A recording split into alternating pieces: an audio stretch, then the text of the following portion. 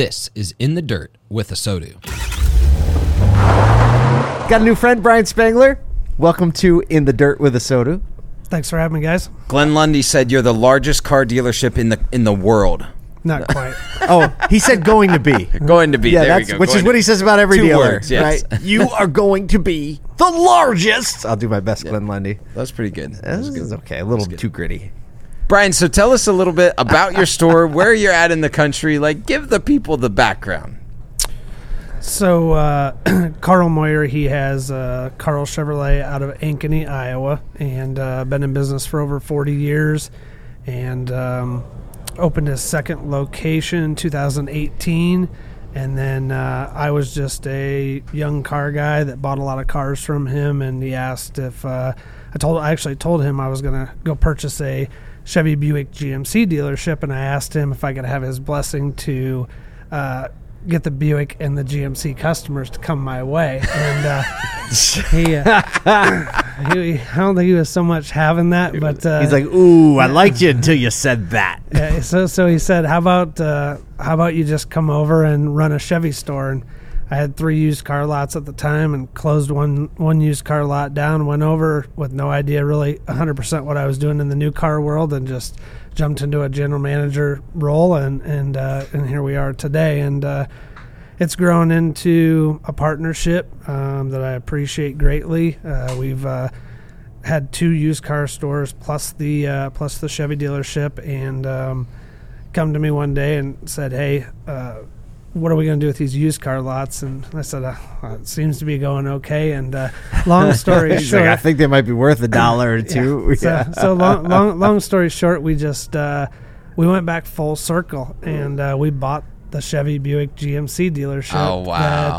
that I wanted to do. So we closed the used car lot in Webster City, pushed my people over to that store, and now we got 2 Chevy dealerships in the used car lot, and he's bought a Ford dealership and a Chrysler Dodge Jeep Ram and another Buick GMC. Wow. All in 4 years. I mean, just went from one dealership to 7. So I'm just a managing partner of 3 of them with him, and it's 2 paths crossed. You know, it was fire and fuel that just he's 81 years old, and he's probably the best mentor in the car business I've ever had. So it was just ran into a really good opportunity, and hard work paid off. So. Okay, so you've been, started as independent used cars, that type of thing, and then got in the franchise, have gone back and forth and still have legs in both. What are the learnings that cross or that were the hardest maybe on the franchise side to kind of bring some of your experience to? So when I was at the used car dealership, I was just a used car guy. I'd go to the auction, I'd bring the cars back. I didn't have a full service department, so I kind of did that at independent service stations around the area there. And then when you go into the new car world of it, you go from owning 1 business to now owning 5 businesses. Right. I have a used car store, I have a new car store, I have a body shop, a parts department, and a service department. So it's like I never thought of it that way. Yeah. So it's 5 businesses from and 1. Sometimes they run almost too much like that. Yeah. Right.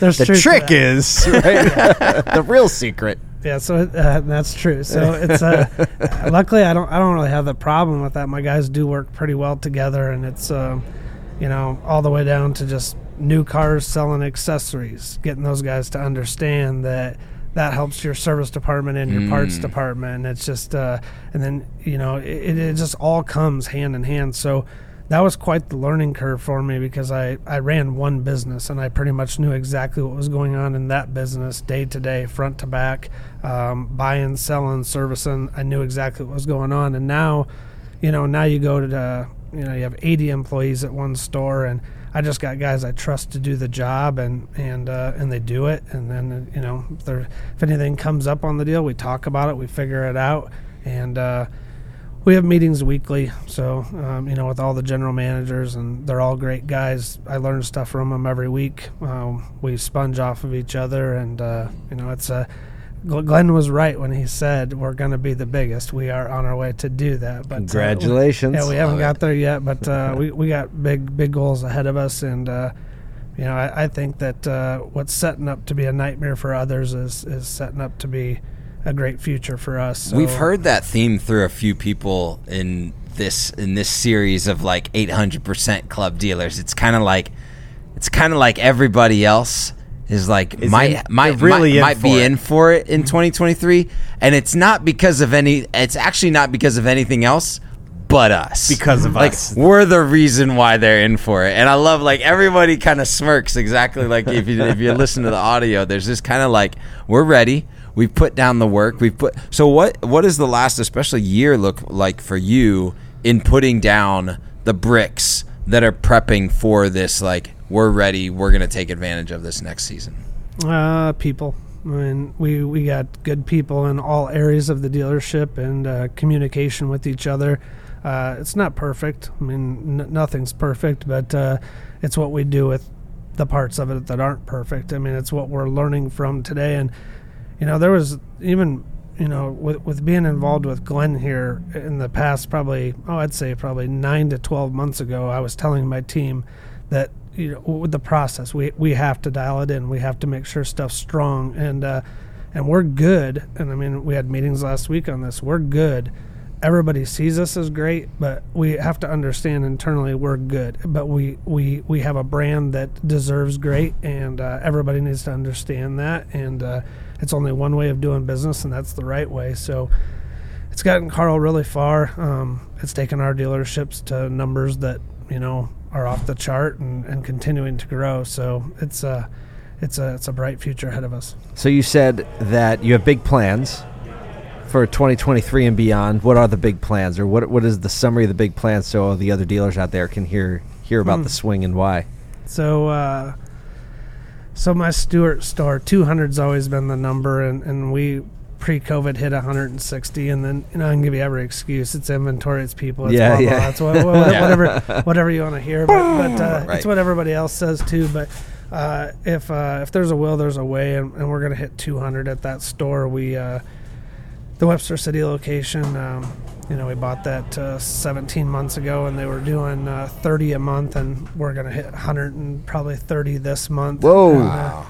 Yeah, so that store there, I just set a 5-year goal of 300. We want to get that, and then the used car store. I mean, we're pretty consistent at 40, but we'd like to get that up to 100. We just built a new facility, so there's a lot of irons in the fire, a lot of things going, but.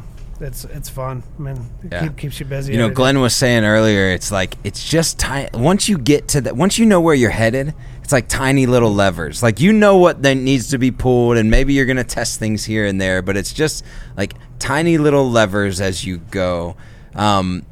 Is there a tiny lever that you're pulling this month or next month that you're like, I'm just testing this thing out? Yeah, I've pulled some accountability levers. He's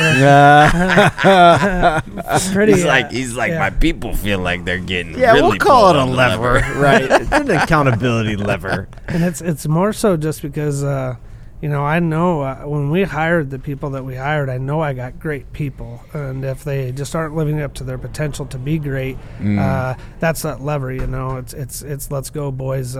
And ladies, it's just time to win, is what it is. So that's kind of where we stand with it. It's just it's full speed ahead, and I do look forward to the times ahead. I mean, some dealers probably don't, but I look forward to being a dealer among people that might not be dealers. And like right now, everybody thinks they're dealers right now, and it's there's a lot of people that weren't dealers before, and there's going to be more dealers that aren't dealers after. Wow, so that's pretty good. Oh, shots fired! Let's go. It's just your efforts that you put in are going to shine down the road here. So it's going to be a refiner's fire for sure. Yeah, and I look forward to it. I think there's a lot of good guys in this group that are going to grow 800% over the next 3 to 5 years. I can see it happening. So, well, Brian, I think you just put a little steel in a lot of people's spine by just your confidence,